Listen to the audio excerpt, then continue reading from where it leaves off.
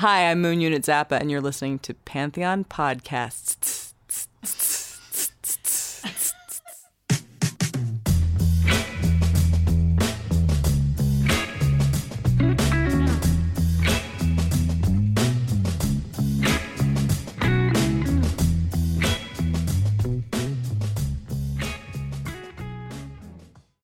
Hey guys, today we're going to explore some music mysteries. My guest today is a producer, music historian, consultant, and an award-winning best-selling author. His name is Jim Berkenstadt, but many know him as the rock and roll detective. Jim has served as a consultant to the Beatles, Apple Corps, George Harrison, the Traveling Wilburys, The Band, Garbage, and many more. He authored The Beatle Who Vanished, Black Market Beatles, and classic rock albums Nirvana, Nevermind. And all three books have been inducted into the Rock and Roll Hall of Fame Library and Archives.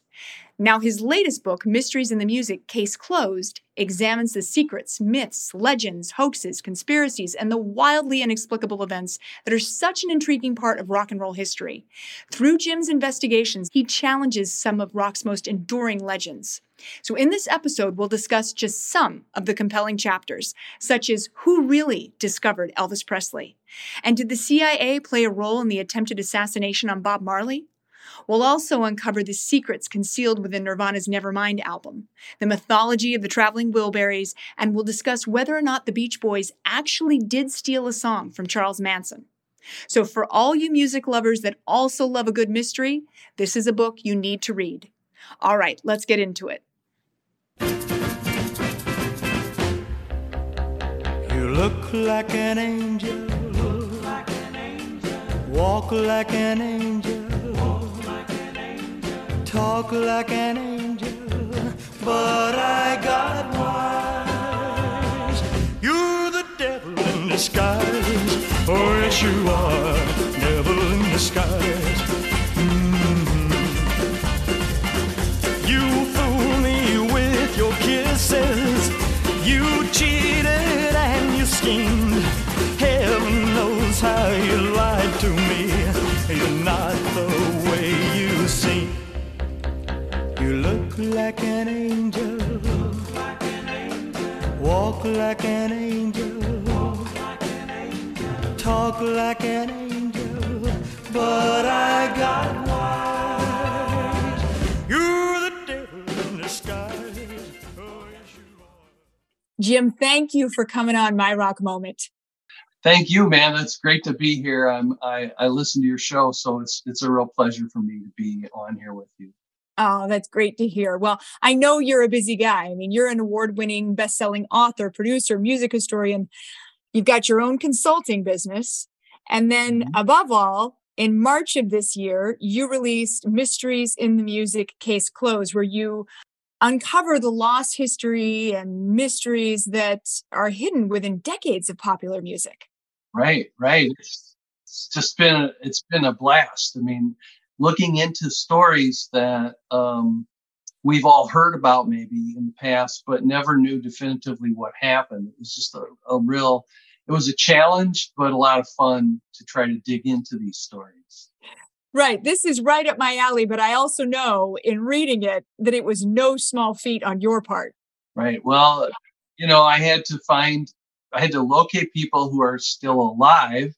And then, memories fade over time or they change. We shape them a little differently. They're a little slippery. So you have to pay close attention to what people are saying and see, look into their motives and such. As a former trial attorney, that's what you do when you take people's depositions or you cross-examine them in court. And so I felt that I had the right tools to do that. And then to locate government documents, just all types of lost material, studio recording, data sheets, and things like that, old articles, just anything that can help get you to the truth. Sure. Well, you did an incredible job. And before, I do want to get into the book, but before we do, I have to ask you about your consulting firm, Rock and Roll Detective. How did this even come about? I mean, I know you'd been in the corporate world for a while, and then you made the switch. It's so interesting. I had to ask.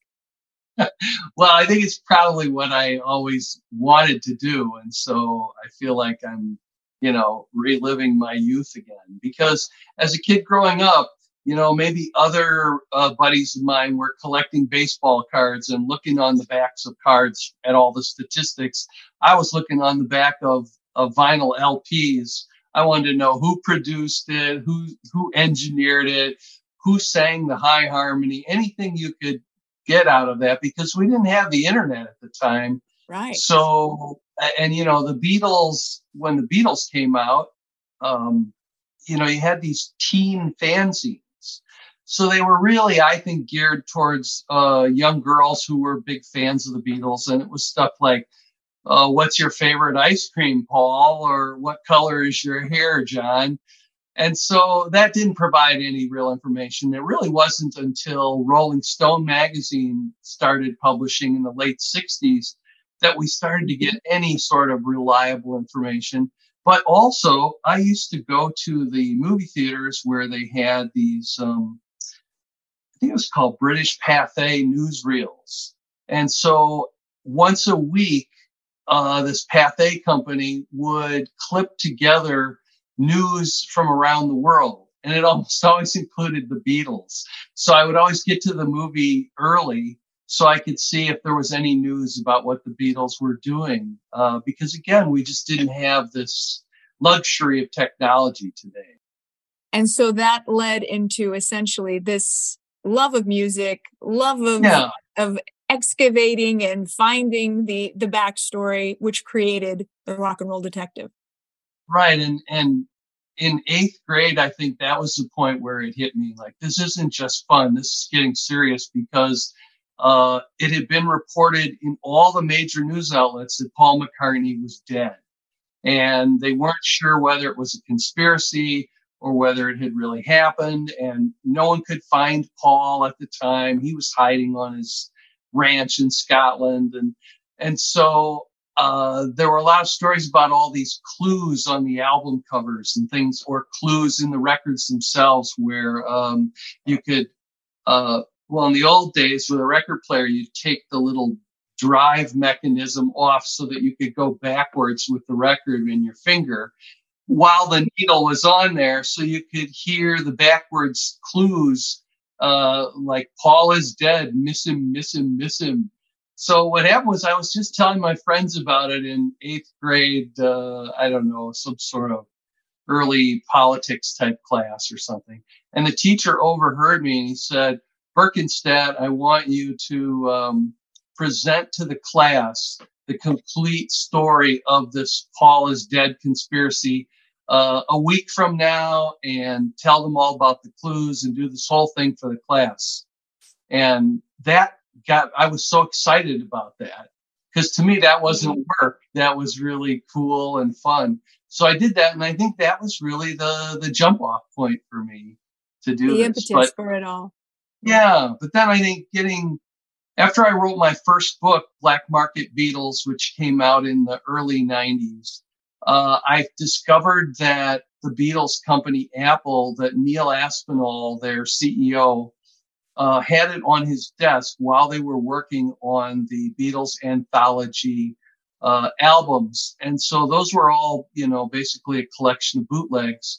And my book was all about the Beatles bootlegs, how they leaked out, what the bootleggers would do to get them published, etc. And then a chapter on, what are the most interesting and unique Beatle bootlegs. So I think that was the first time the Beatles heard about me. And ever since 8th grade, I thought, geez, I'd love to work for the Beatles.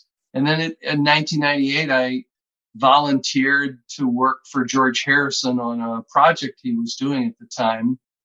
And it just sort of snowballed from there. He then recommended me to the Beatles before he passed away. And then I started doing work for them and for George and his estate.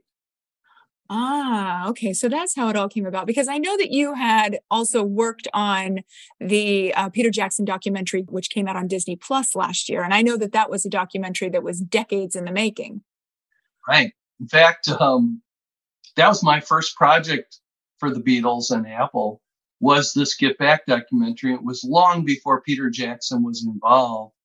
And I want to say they contacted me in January of 2002.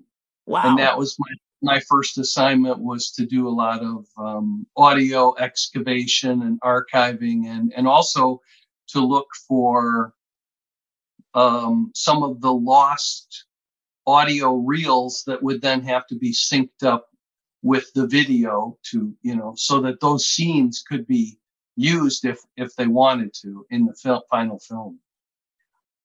Wow. I mean, I knew that you have to know that something like that is a big undertaking. It would take quite a long time, but decades. Well, I don't think it was. So I don't think the work itself took decades. I think that Apple wanted to make sure that they ultimately found the right person who could tell the story, retell the story in the way it happened, which unfortunately, the original Let It Be film, the way it was edited and such by the director, Michael Lindsay Hogg, created the impression, I think, that the Beatles didn't like each other anymore and they were just slugging through this, and it was a really hard deal. And, it seemed like, oh, they can't wait to get out of that room and go home. And yet, having listened to, 80 hours of bootleg outtakes long before this project even started in the 2000s, I knew that really wasn't the correct telling of the story. And ultimately they found Peter Jackson, and they had the right formula, and then it became a good time, because prior to that, the Beatles themselves would look at that film and it was like, oh, I don't know if we really want to relive this.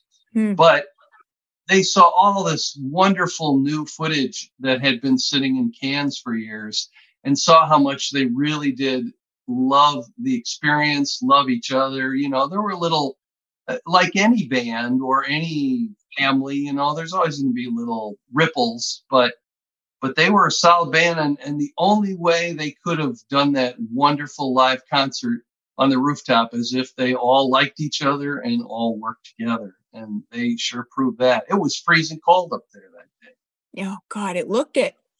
Weren't they all wearing, I read something that they were all wearing their wives and their girlfriends' jackets.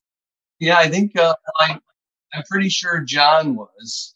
And I think Paul just had on kind of a sport coat. Ringo had on a red, raincoat. Yes. A Mac. Yeah. Yes. I thought it was Maureen's or something. It could have been. Yeah. Speaking of George Harrison, you getting to work with him, how was he as a person? Because I think I have a particular fascination with George, because I think everybody looks at him as the quiet Beatle, but he was really the existential Beatle. He was the one who seemed to be really searching for the meaning of life before any of them. Very spiritual. Exactly. Yeah, I like to say that he was the conscience of the Beatles. Oh. He clearly didn't play the role of PR man at all. He always was very honest with his feelings and how he observed things and what he thought of them.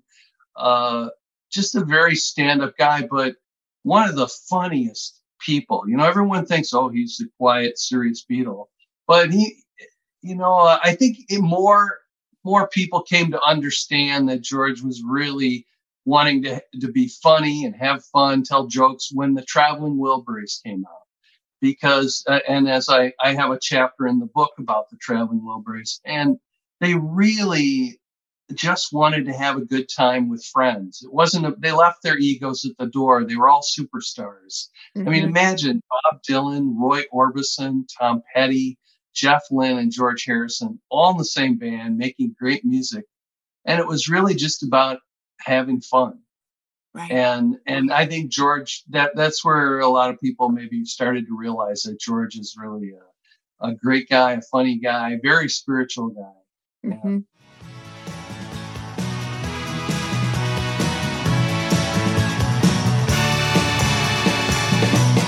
What I feel, I can't say, but my love is there for you anytime, day.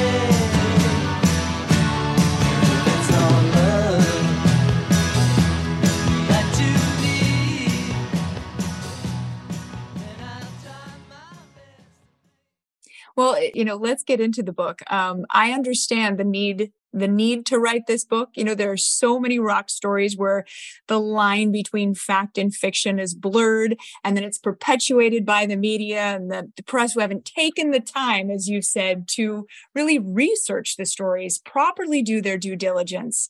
A lot of false stories were put out that the public just, the headline readers eat up and they adopt as truth.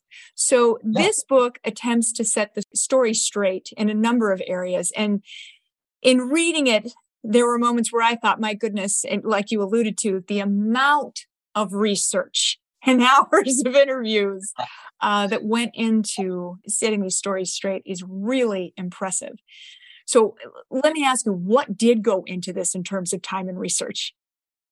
Well, I would say it probably took 4 or 5 years to find everyone who was alive that I really needed to interview, and also to gain their cooperation. And in some cases, just to find them. This is an interesting story. When I went to write the chapter about, did the Beach Boys steal a song from psychotic cult leader Charles Manson? Which, if you go on the internet or you go to blogs, it'll say, yep, they sure did. It sounds just the same. And Charles Manson said they stole it. And the Beach Boys have never talked about it. And I always thought, isn't it funny? Everyone believes the psychotic cult leader that he must be right. But, copyright law is somewhat complex, and I worked in that area. So I actually was looking forward to that chapter. But before you can get to how the law applies, you need to know what the facts are. And I found that when Dennis Wilson, the drummer for the Beach Boys, was sitting in the room with Charles Manson discussing this song, and Wilson's interest in the song, there was one other person in the room, and his name is Greg Jacobson. Well, Greg was very close with Dennis Wilson in his lifetime, and they worked together, they hung out together, they were good friends. But after the Manson murders, when the trial came up, Greg Jacobson actually had to testify against Charles Manson. As a result, I think he just has decided to live way off the grid. He's not in Los Angeles anymore. He's hard to find. So I looked all through Google. Most people stop at page 1, but I fall down the rabbit hole and get to page 24, 25. And right near that, right before I was about to give up, and there was a little mention that Greg Jacobson had worked on one or two tracks with Taylor Hawkins, the late drummer of the Foo Fighters. So Butch Vig, who is a good friend of mine, he's a Grammy-winning producer, worked with Nirvana, Foo Fighters, etc., and he wrote the foreword for my book. I called him up and I said, "Hey, you're friends with Taylor. Can you ask him if he has Greg Jacobson's phone number? Because he's the only living witness, because Manson and Wilson have died. And I'd love to know what went on in that room in the conversation, so that I can then proceed to dig further." And 5 minutes later, Butch called me back and said, "Taylor said, good luck, and here's the phone number. So thank you, Taylor Hawkins, rest in peace." And that was the only way I think I could have really gotten all the facts I needed, because he was around a lot of the time with Manson and Wilson, and even other times with Manson. And he really knows what went on. And he's got you can tell what people have, some people have very sharp recollection, and you hear really interesting details. So, that's etched in their mind. And who wouldn't have some really strong memories if they had been involved with Manson before the murders? Of course. So he was very helpful.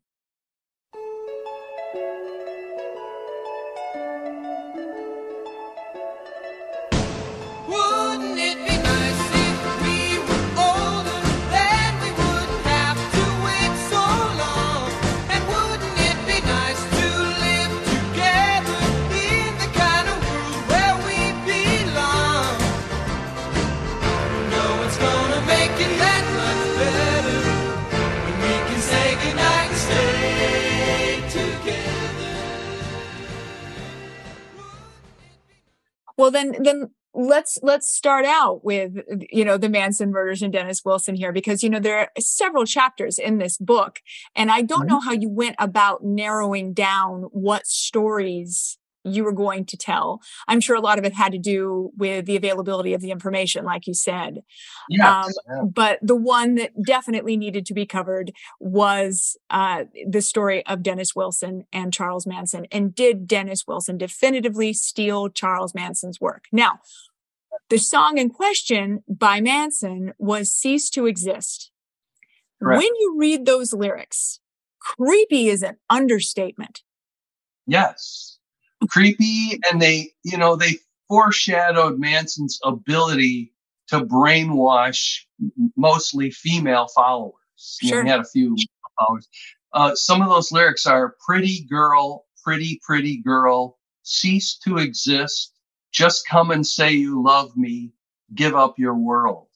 And, that was one of his principal. I know, me too. It's one of his principal, what I would say, is a cult recruitment song. Sure. And so it's interesting because you asked before, how do you choose? How do you narrow it down? First of all, some things you can't do because there's no one left and there's just not enough information to solve the case. And that was my goal in each of these chapters. But then, you get behind the scenes and you go, well, why? Let's go back further than the day they, talked about this creepy song. Why did Dennis Wilson need to hang out with Charles Manson? And why did Charles Manson want to attach himself to Dennis Wilson? Well, Manson had learned an amalgam of philosophies, religions, and ideologies while in prison for 15 years. And then he also learned how to play a few chords on the guitar. So he was able to very quickly, take 4 chords and then write the music and turn it into a song. The songs were about his concept of starting, basically a quote family or cult once he got out. And the idea of getting signed to a record label would allow him to reach a much larger audience and maybe grow his crazy cult. And so, of course, you think about it now, you don't need a record label. You don't need a book publisher. You have social media. But back then you had to, go to the gatekeepers and prove to them that you were talented. And Charlie met a guy in prison who did get him his first tryout at a record label, which I think I talk about in the book. And he just was never comfortable in the studio. He was sort of antsy. And then he had all these, girls dancing around naked and they were all on acid. And it's kind of hard to even imagine nowadays, but that's how it was back then in studios. They seem to have trouble with authority as well, too. So that dynamic with the producer telling him what to do, it seemed that he had a little bit of trouble taking orders. Yeah, I think he definitely had a chip on his shoulder in that way. And then, so he needed someone like Dennis who had clout, who was signed to a record label. And he didn't know this at the time, but the Beach Boys had actually just started their own boutique label where any of the Beach Boys, with the permission of the others, could sign an artist and bring them into their small label. And then the question is, well, why does Dennis Wilson need to hang out? Why does he need anything from Charles Manson? Now, keep in mind, Charles was just sort of a happy-go-lucky guru at the time. He wasn't a murderer yet that we know of at that time.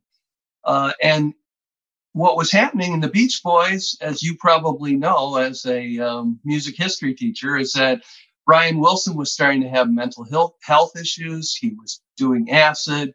He was laying in bed a lot. And here was the guy that was the producer and the principal writer of all the hit songs of the Beach Boys. And now Capitol Records says, time for another album, boys. And the other members of the Beach Boys realize, hey, we're going to all have to step up and write some songs for this album because Brian just can't do it right now. Mm-hmm. And so when Dennis Wilson saw that Charles Manson could just make up a song on the spot, he became interested, and he actually paid for him and Greg Jacobson to go to a studio and record a bunch of Manson's demos. So it's really interesting to figure out, well, what were the motives of the individuals before this transaction either did or didn't take place. Right. I mean, it was really a give-take situation. They were very much both getting something out of it. And I found it very interesting that Manson was more angry about the changes to the song, essentially, Right. rather than not being credited on the 2020 album, where Never Learn Right. Not to Love, which was, the changed lyrics Song. and, Exactly. overall. Exactly. I just found that interesting that he didn't mind, not getting the credit. It was more the integrity of the song that was changed that upset him. Right. And, he said, I think he said something, I have the quote in the book, something like, you don't change my words, man. Yes. If you do that, you're running with the devil or something like that. Yes, he said, I actually wrote him down because they sent a chill down my spine. You had written that he said, don't change the words. If you change the words, my shadows run fast. Oh, come on. That scares me right there. Me too. I'm glad he's no longer with us. Oh, man. He has ceased to exist. You probably felt that on a daily basis as you were doing your research. I have to say, of all the chapters in the book, that was the one where I had to take days off because it was so dark and such a creepy story that I just couldn't, I'm a pretty happy guy, so I just couldn't do it every day. That was a really tough chapter, but, eventually I plowed through it. Sure. But it was very interesting to talk to some of these people, to, the engineer who also recorded Charlie Manson at Brian Wilson's house in their basement studio. And he says, yeah, he pulled a knife on me. But he said, if only Manson had been more patient, he had some talent and he might have, gotten a record deal, but he wasn't very patient. Neil Young tried to get him a record deal too. I mean, look, talent is sometimes in the eye of the beholder. And Yes. obviously some, did think that, there was some talent there, something that they could sell to Terry Melcher or whoever it was. But overall, it sounds like the need for money and the bubbling anger. It's funny because when you say, at this time, he was just like a, peace and love type guru. It sounds like the psycho in him was always there. He always had the capability to do this. And maybe the LSD and everything was just the instrument through which he acted. Mm-hmm. Yeah. And then, also when ultimately he sees his song end up on a Beach Boys record, he's no better off than he was before. He's not getting a record deal. The Beach Boys have told Dennis, we're not gonna sign this guy. He creeps us out. So they just keep kind of pushing him off. They go on tour, to get away from him, whatever. And then, Terry Melcher, who was a famous producer, takes a look at him and realizes he's not the right, not right for a record deal. And because he sees all these hungry people at Manson's place, at their ranch, he gives them, I don't know what it was, $50 or $100 or something for food. And Manson goes back and tells his followers, oh, we have a deal. And this is my advance. Well, a real advance would have back then might have been $10,000 to $30,000, not $100 or $200 for groceries. But that's what he told them. Cause when you're a cult leader, you can't let people think you failed them. Yeah. And so again, when that record deal didn't come through, he got very upset, and then he's taking acid, and then he's he's also got a lot of racism inside of him. And, he thinks that the black people are going to rise up and have a war with the white people. I mean, all these crazy things were going around at that time. The other thing that was interesting is that, this wasn't the only strange thing happening in 1969. There was the Paul is dead rumor in the fall. There was the Rolling Stones concert at Altamont where a young man was stabbed to death by the Hells Angels security people. So that was a dark year, 1969, in rock and roll. Very dark year. And, but the 60s, when we think about them, we think about the peace and love ethos, and Dennis Wilson really exemplified that. And so here's my question for you. And then I want to cover some of the other chapters, but there was never a contract really issued between, Wilson and Manson. Obviously that was a big oversight, but do you feel it was a sign of the times? The relationship that had been built between them was initially one of love and acceptance and unfortunately trust. And that oversight was a result of that. Right. And, back then, I mean, I don't know, fortunately or unfortunately, I was around back then. So, people would sit around there drinking wine and smoking weed and they decide to do something together. It was just a handshake. Even these people, even Dennis Wilson, who was at a higher level, didn't think anything about just handing over some cash to Manson and saying, "Hey, I'd like to use this song, and I'd like to have it." And the problem is that the copyright law at the time that was in force at the time of this discussion required that all transfers of copyright in music be done with a written, executed document where both parties sign. That never happened. So, I'll leave it to the readers to find out what the legal conclusion was, as well as all the crazy facts that went on with the Beach Boys and Manson. Hey guys, we're going to take a quick break to hear a word from our sponsor. We'll be right back. Hey, Pantheon listeners, Christian Swain here. You caught me just finishing up some editing on Getting Real with John and Beth. I want to share my first experience with Factor meals for you. I think you'll find this interesting because I bet the same thing happens to you. I had just received my first shipment from Factor Meals the other day, and I was excited to try one of the prepared restaurant quality meals for myself. Anyway, I was working away and noticed it was very late, and it was my night to make dinner.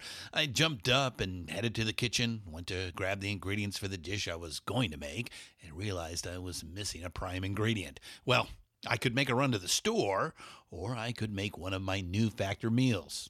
Actually, the choice was easy. I grabbed a cavatappi, an Italian-style pork ragu with garlic broccoli, heated the oven per instructions, and minutes later was enjoying a very delicious, nutritious, and dietitian-approved meal.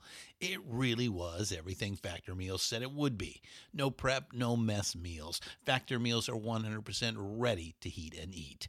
Take it from me and head to factormeals.com/Pantheon50 and use the code Pantheon50 to get 50% off. That's factormeals.com/Pantheon50 and use the code Pantheon50 to get 50% off. Hey, Pantheon listeners, Christian Swain again with something every podcast listener and music junkie needs to hear. As I'm sure you can guess, I listen to a lot of podcasts. I also listen to a lot of music, so having high-quality headphones and earbuds are absolutely critical to my day. Oh, and I have numerous pairs. In fact, I have a junk drawer of used devices that have bitten the dust, so I've tried them all. Recently, I was sent a pair of earbuds by Raycon, and the first thing I noticed was the cost. Looks like their products are about half the price of other premium brands. Okay, that's cool. And the reviews seem pretty stellar. Okay, checks that box. So I got my Raycon Everyday earbuds. A nice packaging to open, and what I immediately noticed were the pack of ear tips for sizing. I'll tell you, I have small ear canals.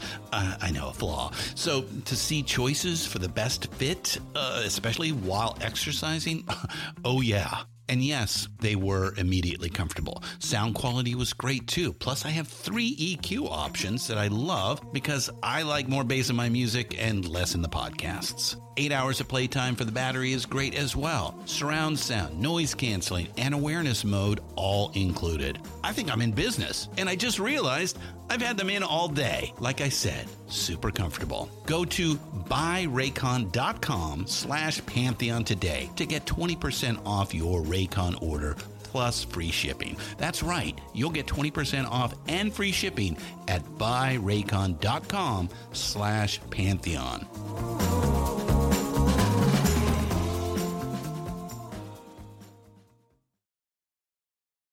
Okay, guys, let's get back to the interview. Cease to resist. Come say you love me. Give up your world. Come on and be with me. I'm your kind, and I see. Come on, you're a pretty girl. My life is yours, and you can have my world. I kind of want to jump back to the beginning of the book because you start out with Elvis, one of my absolute all-time favorites. And who you really dive into the question, who discovered Elvis Presley? And Right. history credits producer Sam Phillips as the one who discovered Elvis. Phillips credits himself as the one who discovered Elvis, but there's a lot more to this story. Yes, there is. And it's interesting because, Sam Phillips isn't around for me to have interviewed. And neither is Marion Keisker, his assistant. And now Scotty Moore has passed away. Bill Black's passed away. Elvis Presley's passed away. So what I had to do was look at documents. I did actually interview Scotty Moore about this long before this book took place. Really? About 3 years before he died, we spent literally 100 hours on the phone talking about his whole career. The idea was that later he and I would put out a book about, told in his words about his time with Elvis. And we just sort of ran out of time and he passed away. So unfortunately that book didn't happen, but I used that information with him because he was he kept talking to me about Marion Keisker, who was Sam's assistant and a pioneering woman in radio and sound engineering, which there just was no one like her at that time. And this was in the 50s. And what I decided to do was look at everybody's statements about this controversy of who really discovered him. And actually you can cross-examine somebody's statements, even though they made them to Rolling Stone 20 years ago. And here's an example. When Sam Phillips was taking all the credit and saying, well, Marion washed the floors and helped me paint the studio. And she maybe misspoke when she said that she first, recorded him and such. It never happened. But when people are twisting the story a little bit or slanting it, I discovered as a trial attorney that they sometimes embellish by adding new facts that weren't there. Now, what they're doing then is they're giving you an opportunity to say, okay, well, are these facts true? So when Sam Phillips, for example, was sort of bragging to Rolling Stone that he deserves sole credit for discovering Elvis, he made the statement that I knew that I recorded him first because he used to drive his electrical truck back and forth in front of my studio, getting up the courage to come inside. Well, at the time, Elvis Presley had not yet gotten that job. It didn't exist yet. And, so that a lot of times when people make these statements and add information, they show that they're lying about, the whole thing. The credibility of their whole story tends to fall apart. Interesting. Now with Marion, she made a lot of statements very close in time to the moments these things were happening. So for example, when she was helping to promote the first single by Elvis and Scotty and Bill Black, she was going to the newspapers and some of the radio stations. And she was telling the story of how he first came in and spoke to her. And she said, what do you sound like? And he said, I don't sound like nobody. And she had a story of, there was another woman that thought he was really cute and was asking about him to Marion at the time. Well, those are those are so close to the time when things happen that in a courtroom, those sort of memories take precedent over 30-year later statement when you're trying to, make yourself look good. So, and then, to top it off, when we get towards the end of the chapter, Elvis Presley solves the case himself at a press conference and then later at a social function, right, where he speaks about other people helping him to get where he was. And right. Scotty Moore, I felt that Scotty Moore and Bill Black also were very important in this discovery, because Scotty Moore kept hounding Sam Phillips. Hey, what about that boy Marion said with the big sideburns? I need a new singer, and I'd like to test him out. And Sam said, well, have him over to your house. If you think he's okay, then let me know. And and Scotty Moore gave me the entire sequence of what went on at his house that day, the day before they went into the studio. So it really helps when you can reach people.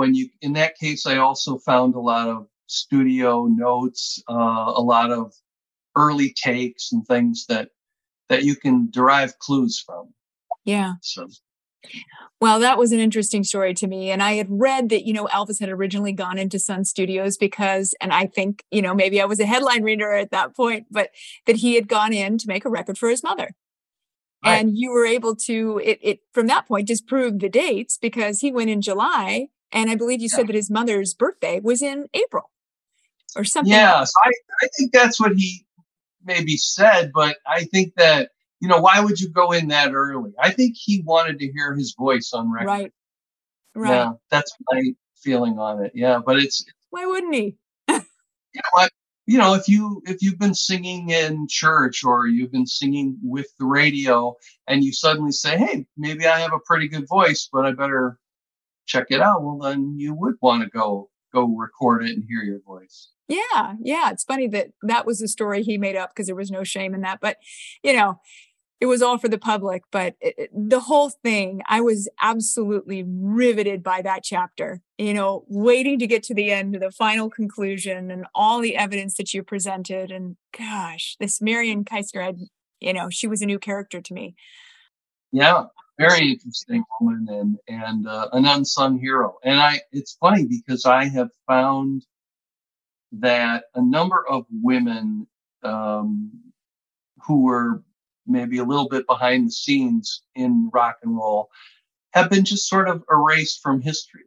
If there's a way I can, bring back the reputation of women who've done great things in rock and roll, that's one of my goals.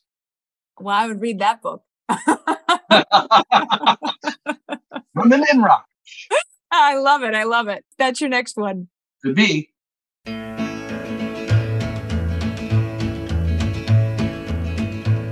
Well, that's all right, Mama. That's all right for you.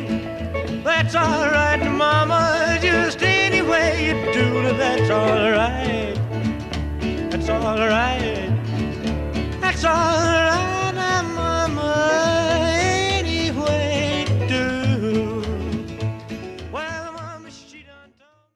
I want to ask you about Bob Marley because, he's an interesting character all the way around. And you write about the 1976 attempted assassination that was made on him and the rest of his band and his wife, Rita, when a bunch of gunmen stormed into their home in Kingston, Jamaica. And what's interesting is that you pretty much start out the story with Bob Marley's premonition about the assassination attempt and the voice essentially that told him to stand his ground at that time. Yeah. And then you go into the assassination attempt itself, as botched as it was. And it's very interesting to see how he reacted. He remembered that premonition and he stood his ground. Yeah. Yeah. It's amazing. He did a TV interview. That's where that came from. And it was maybe 6 months or so after the attempt on his life. And he still remembered that, having that vision or that dream where he just didn't move. Imagine somebody is spraying bullets around a room and you just stand your ground. I mean, his own manager took 5 bullets in the back in the same kitchen. And it was, I was told it was a pretty narrow kitchen. It may be that the manager saved Bob's life because those bullets that were spraying, many of them went into his back. Right. It's a weird time because our country was meddling in another country's politics. Right. And ultimately we sent the CIA down there to try to overturn an election because the current leader was a democratic socialist. And the other politician running against him was a conservative figure. So at the time, Henry Kissinger wanted, our Secretary of State wanted the conservative to take over. And again, it also, everything relates to money in this world. And there were these big corporations that wanted to dig up all this bauxite so they could make aluminum for the United States. So that's kind of where it all started off. And once the CIA was down there, there were sort of clues that people believe led to the idea that the CIA wanted to knock off Bob Marley before this concert, which was meant to be a peaceful concert to bring both warring political parties together. Right. Because Michael Manley, who was the prime minister at the time, right, he was having dealings with Fidel Castro, which, of course, set off a lot of flares for the U.S. And they were afraid that he was essentially, or that who I think he was against Seaga, right? The other party in terms of the election, and they were going to essentially co-opt this Smile Jamaica concert that Bob Marley was putting on, which he wanted to be about peace. They were essentially co-opting this concert and putting him in the middle of this political showdown. Yeah. It's a very interesting story. And it was also very disheartening to hear about how we were involved and the destabilization plan that was put into effect in Jamaica that we essentially outlined and executed. Yeah, it was just terrible. And it was I really wanted to get to interview one of the CIA agents who was down there, who was posing as a diplomat, but was actually down there involved in this. And I had written off to both the Obama administration and the Trump administration under Freedom of Information Act to get those records.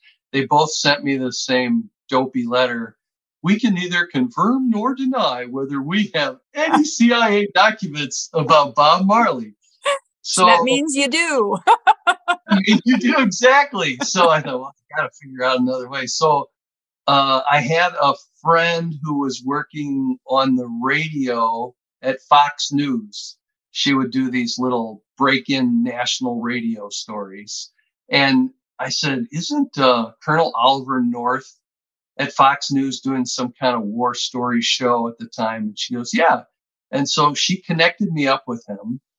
And we had a really interesting discussion, and he became national security advisor under Ronald Reagan, and told me that the first thing he did was went back and talked to Gerald Ford, who wasn't the previous president before Reagan, but was the previous Republican president. So I guess these people go back to the previous person in their positions or who have information from their party and get some background information. And so we talked to Ford, and then I said, hey, I'd love to see these records. He goes, well, Jim, they were declassified 20 years ago. The government should be giving them to you. And I said, well, I understand the appeal process, but it takes like 2 years. And, I don't want to delay the book waiting for whichever president decides to let me have these records that I'm entitled to. And he says, well, have you heard of this website called WikiLeaks?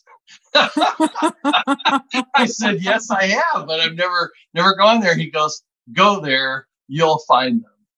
And he was right. They were there. I found all these top secret records. Then I was able to find this one key page where it said they had a list of names.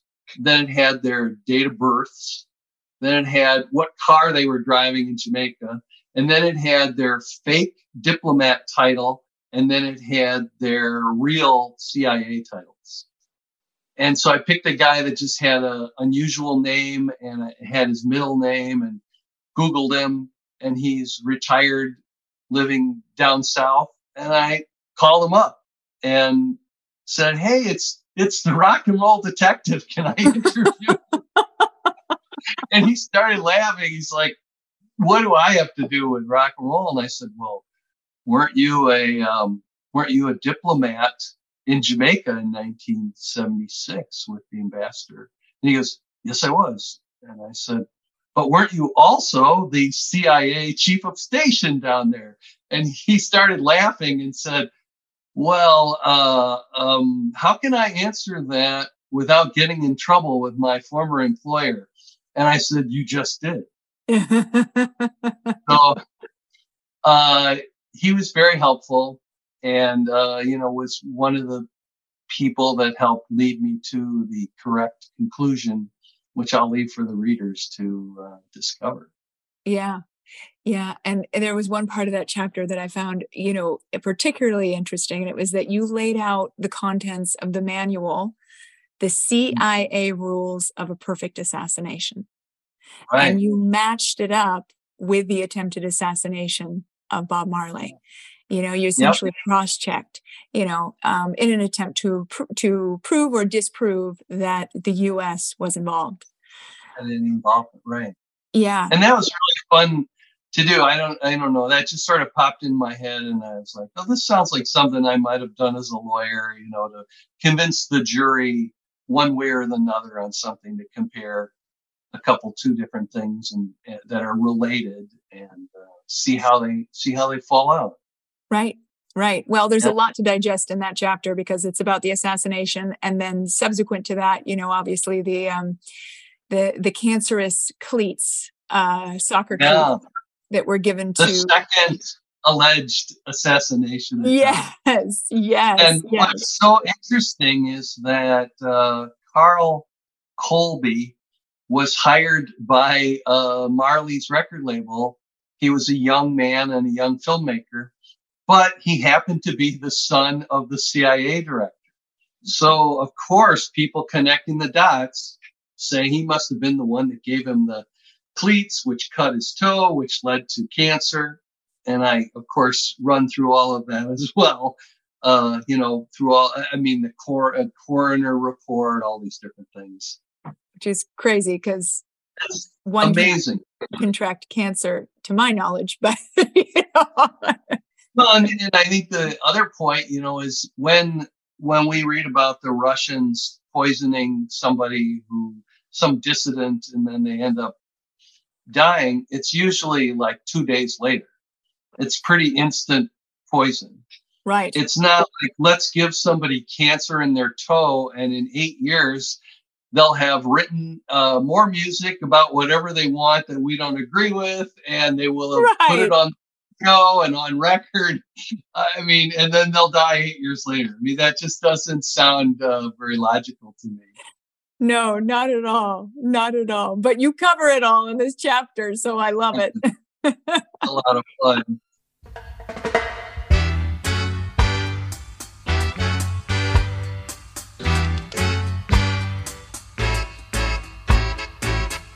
Feeling out, feeling down. This feeling wouldn't leave me alone. Then it came a one that said, hatred, hatred, flying at the dread and smile. You're in Jamaica. Come on and smile. In Jamaica. One last one I want to touch on, because George Harrison is the theme here, which is the Traveling Wilburys, the chapter on them, a Wilbury twist, mischief, and mythology, whatever Wilbury will bury. So in this chapter, I know you really dig deep and you investigate the pseudonyms of the Traveling Wilburys, as well as the fictional backstory, which was written by Derek Taylor.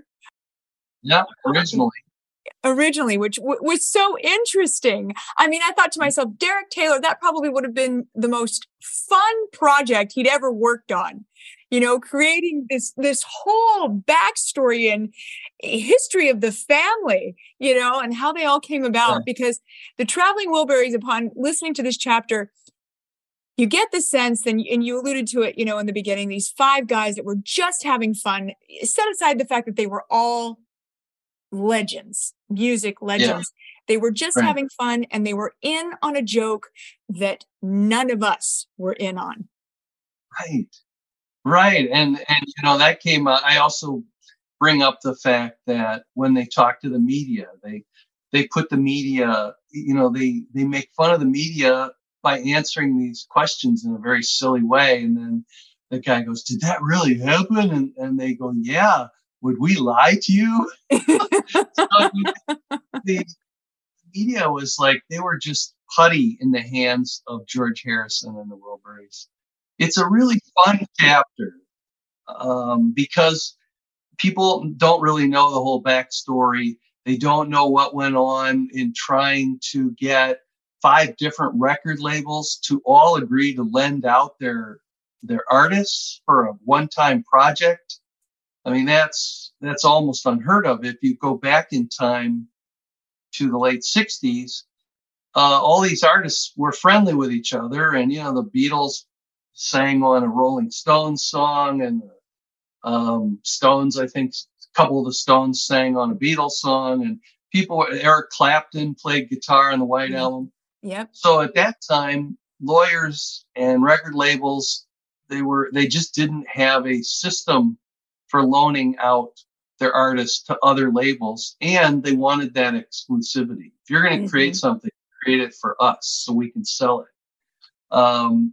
So you saw a lot of pseudonyms being used in the 60s merely to get around those loopholes, but also to thank your friend for playing on your album. And It was an inside joke. So it was kind of cool that here they got to do it for a different reason, for just a fun reason. And I'll never forget, I mean, maybe other people too, when the first Wilburys song, Handle with Care, came out on the radio, the announcers were playing along with this game too. So they said, "Hey, there's this new song by a group called the Traveling Wilburys. Gee, these people sure sound familiar." And each of the Wilburys, sing a solo part on the track. And I'm sitting in my car in a parking lot listening to this. I'm like, "It's George Harrison. Whoa, he's Traveling Wilburys." And I'm like, "There's Bob Dylan." These are voices that are, and Roy Orbison. I mean, these are such recognizable voices. I thought, oh my God, this is going to be a great album. How much fun is this? Oh, so it really was. And I talk about they were going to make a mockumentary about the Wilburys, and I talk about how that fell apart, never got made. I talk about how the Traveling Wilbury guitars were the artwork for them was created. Just a lot of cool insider stuff. Yeah. Yeah, because you had Jeff Lynne as Otis Wilbury. You had George Harrison as Nelson Wilbury. Right. Lefty Wilbury was Roy Orbison. Charlie Right. T was definitely Tom Petty. And then Lucky Wilbury was, of course, Bob Dylan. Wow. Yeah. So Such a lot of fun. Oh, it was a great chapter and really showcased George Harrison's personality and his humor in this one. I think. Yeah. It was a fun time for him, it seemed. I think it was. And you know that I'm pretty sure they're the only super group that never broke up. You know, they died, some of them died, but they always talked about, we're going to have to get together sometime and make another one. Yeah. So I kind of like that too. They just left it open. They left it open. They all stayed friends.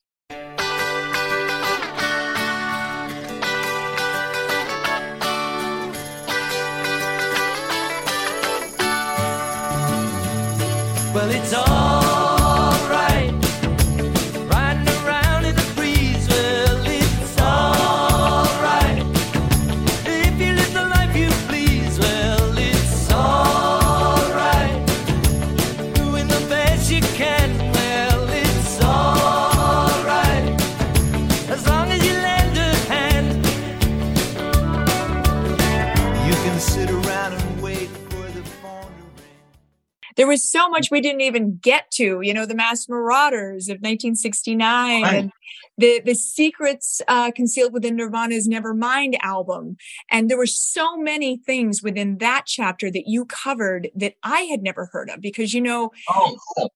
for me, that came out when I was 12 years old, and I still have a vivid memory of going to Blockbuster with my mother, getting the cassette single, which had the album cover on it. But, you know, I'm looking at this little teeny thing, Yeah. and I'm 12 years old, and I'm looking at this little naked baby chasing after a dollar bill. What did this all mean? Yeah, I know. It's amazing. I mean, and I was just becoming friends with Butch Vig at Smart. He was here in Madison, Wisconsin at Smart Studios, his studio that he started with Steve Marker, and was going over there and hanging out. And he was, you know, he'd mentioned, yeah, I had Billy Corgan in to do some singing today on Smashing Pumpkins, and I had Nirvana in last week. And it was back then, you know, none of these bands, no one had heard of any of these bands. He goes, you know, I don't know which of these bands is going to make it or not, but he said, I just really like the power of these songs and the dynamics, and you know, they turn up their guitars to 11, and it was just to be able to be there at that time was really amazing. And it was really funny because when I was interviewing Butch Vig about the Nirvana things that you can read in this book, I remember he said, let's put on this song Territorial Pissings, which is from the Nevermind album. And he just turned my volume up as high as it would go. And he said, this is really ear splitting. Well, he wasn't kidding. It blew out my speakers. Oh my gosh. So it was a short-lived discussion because he blew out the speakers, and then we took the CD of his early mixes and we just put it on some little portable thing because the stereo had died. But I think it was time for those speakers to be replaced anyway. Thanks, Nirvana. Yeah. Now, I did want to ask you, was the impetus for this chapter the fact that you had written a book, or you co-authored the book, Yeah. Nevermind Nirvana, which was about the creation of the Nevermind album? Right. And, you know, that book had come out a long time ago in I think the late 90s. And there were just some more things that I wanted to get to and put out there. And I just thought, well, I think this fits in nicely because it's the mysteries that are found inside this record and all the oddities, like the hidden song, and why did the hidden song, it was so well hidden, it got left off the first time around, things like that. Just wanted to dig a little deeper because I really, you know, I had grown up with classic rock from, say, the mid 60s through the, you know, part of the 80s. And then, music kind of changed. There was all this sort of using keyboards for every instrument and synthesizers and things I wasn't too keen on. But then it just seemed like when Butch Vig started working with Nirvana and Smashing Pumpkins and others, it just felt like a whole rebirth of real rock and roll. And Sure. So I'm totally into the whole 90s alternative music as well. Yeah. But it all goes back to the Beatles, it seems, because you do also touch on the fact that Kurt Cobain was a huge fan. He was a huge fan and didn't want to double track his voice until Butch said, well, John Lennon always double tracked his voice. And from then on, Kurt Cobain was willing to double track his voice so he could be like John Lennon.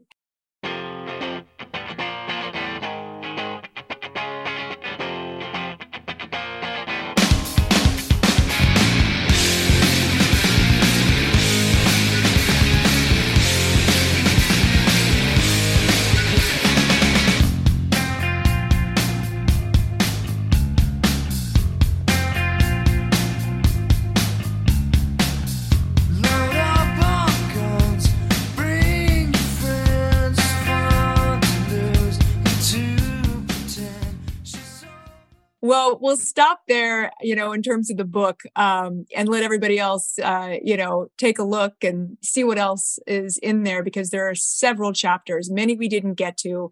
It is such a fun read, such a compelling read, and I'm going to put the link in the show notes so everyone knows where to get it. But speaking of rock moments, you're on my rock moment, Jim. I'm sure in all the books you've written and the documentaries you've been part of and the investigations you've been part of, there's probably some memorable moments in all those years. Are there any that stand out to you?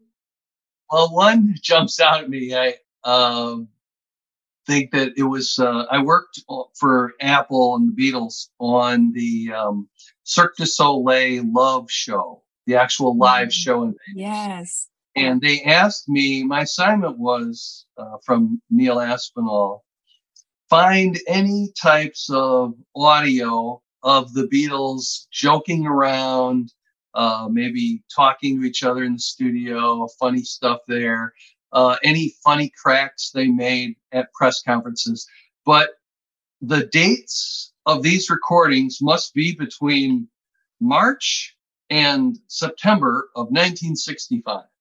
Well, so I went to my database and pulled out all this stuff, started listening to it, and found some really great audio. So then I was invited, my wife and I were invited to the grand premiere of the Cirque du Soleil, and they also invited us to the Beatles VIP after party, which was just amazing. So I was, before we went downstairs for the show and then the party, my wife said, "Now I don't want you taking pictures or asking for autographs or being a geek." I'm like, no, I have to be really cool because I worked on this. I can't be doing that. I said, "You're right. Good advice, though. I appreciate it." And this was in the age of the those little flip phones, so you couldn't take a good picture anyway. But we were at the party, the VIP after party, and all the Beatles friends and musicians, etc. are there. And I'm friends with Jim Keltner, and so I introduced my wife to him, and his wife was there, Cynthia Keltner, and so she and Holly started chatting, and then I was chatting with Jim Keltner, and all of a sudden this like really cool looking rock guy, I didn't recognize him, comes up to Jim Keltner, and they start chatting. So I'm just kind of there while the other, two sets of people are talking, and Ringo Starr goes by and he flashes the peace sign, and then Ravi Shankar went by. Wow. Tony Bennett said hello, and I was like, "This is just so much fun! I can't believe it! I've literally died and gone to rock and roll heaven." And then Jim Keltner said, "Oh, I'm sorry, Jim. I forgot to introduce you to my friend, Jim Berkenstadt. This is John Densmore. This is Jim Berkenstadt." And I said, "You're John Densmore of the Doors?" And my wife looked at me because she told me not to freak out. But she said it about the Beatles. She didn't say it about the horse. There you go. So I'm all freaked out and nervous. And John Densmore goes, "Wait, you're Jim Berkenstadt?" So that completely cracked me up because he was trying to relax me. Yeah, okay. And it was so funny. He didn't know me from left field, So after that, I was able to have a normal conversation, but it was such an organic thing that, to be able to meet a great drummer of a band that I so love was just one of those moments where I didn't control my emotions. But when he said, "You're Jim Berkenstadt," that I realized, okay, we're back to just being two guys talking now. So that was one of my favorite moments. And by the way, if you were to do a volume 2, there is so much mystery around Jim Morrison's passing. There is. Well, I mean, you could do a whole book on the 27 Club, all the various rock stars, that have passed away. I just think that, it was hard enough to do the Manson chapter that, having to write a book about all these great artists that died so young might be pretty depressing for me to write, and it might be depressing for people to read. Yeah. And again, you don't know whether you can find the answers either. I mean, that's why I put case closed, Mysteries in the Music case closed, because in this case anyway, I wanted to definitively give the readers the answers, because so often on TV we see shows called Unsolved Mysteries. Well, here's another mystery. And that just doesn't do it for me. I want people to know. Yeah, there's no resolution. Yeah, and with so many blogs floating around out online that just make statements that aren't substantiated, I said, maybe I can at least correct some of these stories and get to resolve them for people, so that the truth has finally come out. But I have no doubt that the next book will be some sort of mystery. Might be a single mystery, or it might be a volume 2, as you say. Oh, we'll have to have you back on when that comes out. Thank you. I'd love to be back on. Thank you. Oh, that's so great. Well, I have to ask you, what's your favorite Beatles album? I would say, everybody's an authority when it comes to the Beatles. But you really are. I work for them. But my favorite Beatle album is actually Abbey Road, the last one to. Mine too. Really? Yes. I mean, I like the two sides are different. The individual songs on side A and the medley on side B, where they string all the songs together. Plus, you get that jam at the end called The End. Yep. Oh, it's one of my favorites. I love that you said that. Abbey Road. See, it just proves that I do have good taste. Yes. And good karma. And good karma, too. And first concert you ever went to? First concert, this shouldn't come too much as a surprise, was George Harrison in 1974 at Chicago Stadium. And my dad said, "You cannot drive down to Chicago Stadium, bad neighborhood, don't take my car." He went off with my mom to dinner in their other car. I called my buddy Gary next door, and we got in the car. We stole a Camaro and we buzzed down there. We didn't have tickets. We asked the parking guy, "Where can we get some scalper tickets?" And he said, "Do you see that little wooden hut in the parking lot? Go through that door." So we thought, well, this hut, it's not even big enough for one person to stand in. But what it was covering up steps that went down underneath Chicago Stadium. And we went down there and there was just a single light bulb with a string. And there was this guy named Beefy behind the desk. Of course. And then there were all these little gang member kids, waiting for him to give them orders. And he said, "What do you want?" So we were wondering if you had any tickets for tonight's George Harrison show. He said, "Yeah, how much money do you have?" So I had hidden $1 in my sock and the rest. So between the two of us, we had $15. and we put it all together. So we have $15. He goes, I like the hat you're wearing. He said this to my friend Gary. If you give me the hat and the $15, I'll give you the 2 tickets. And Gary whispers, I can't give him the hat. That's my dad's hat. He wears it for bricklaying. I said, we're going to die if you don't give him the hat. So he took the hat off. I said, you can just pretend you don't know where it went. So he gave him the hat, the $50. We ran up the stairs, ran out of there, and then we were able to watch the concert. Oh my gosh, what a story. The ending of the story is many years later, I got to meet Ravi Shankar backstage at one of his concerts. And I told him that story, and he knew about me working for the Harrisons. But I said, the very first show was you and George. And, I told him how I stole my dad's car. And Ravi, after he hears the story, he's like rubbing his chin or something. And he says, well, you didn't really steal his car. You gave it back, right? And I said, yeah, you're right. I didn't steal my car. I gave it back. I put it back in the garage.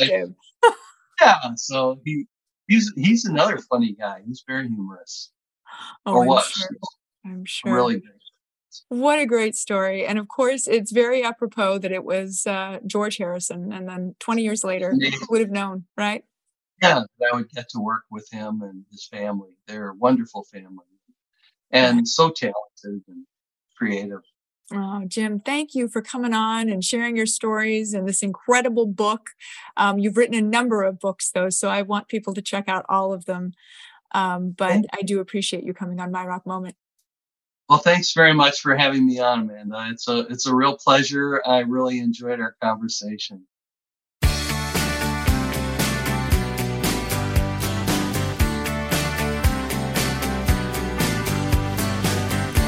Beat up and battered around, been sent up and I've been shut down. You're the best thing that I've ever found. Handle me with care. Reputation's changeable, situation's tolerable, but baby you're adorable.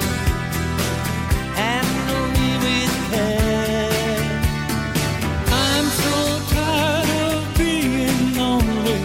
I still have some love to give. Won't you show me that you really care? Okay, a big thank you to Jim Berkenstadt for coming on My Rock Moment. Now, a link to his book, Mysteries in the Music, Case Closed, and the accompanying Spotify playlist are in the show notes. You can also check out his website, rockandrolldetective.com. As founder of Rock and Roll Detective, Jim's firm offers a number of specialized and confidential services to music artists, record labels, music download sites, TV and film productions, auction houses, museums, and more. What a cool job he has. Geez. All right, that's it for now. Thank you for listening, everyone. I'm wishing you all a very happy and healthy 2023, and we will see you at the next episode.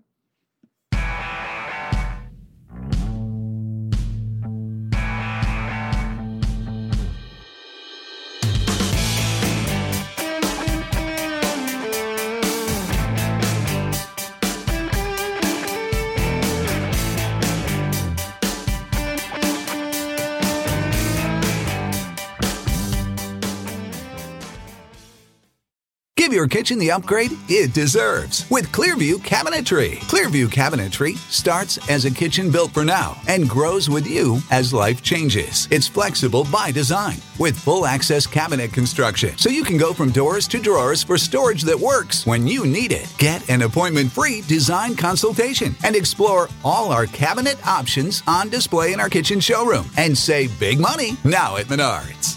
Save big money at Menards.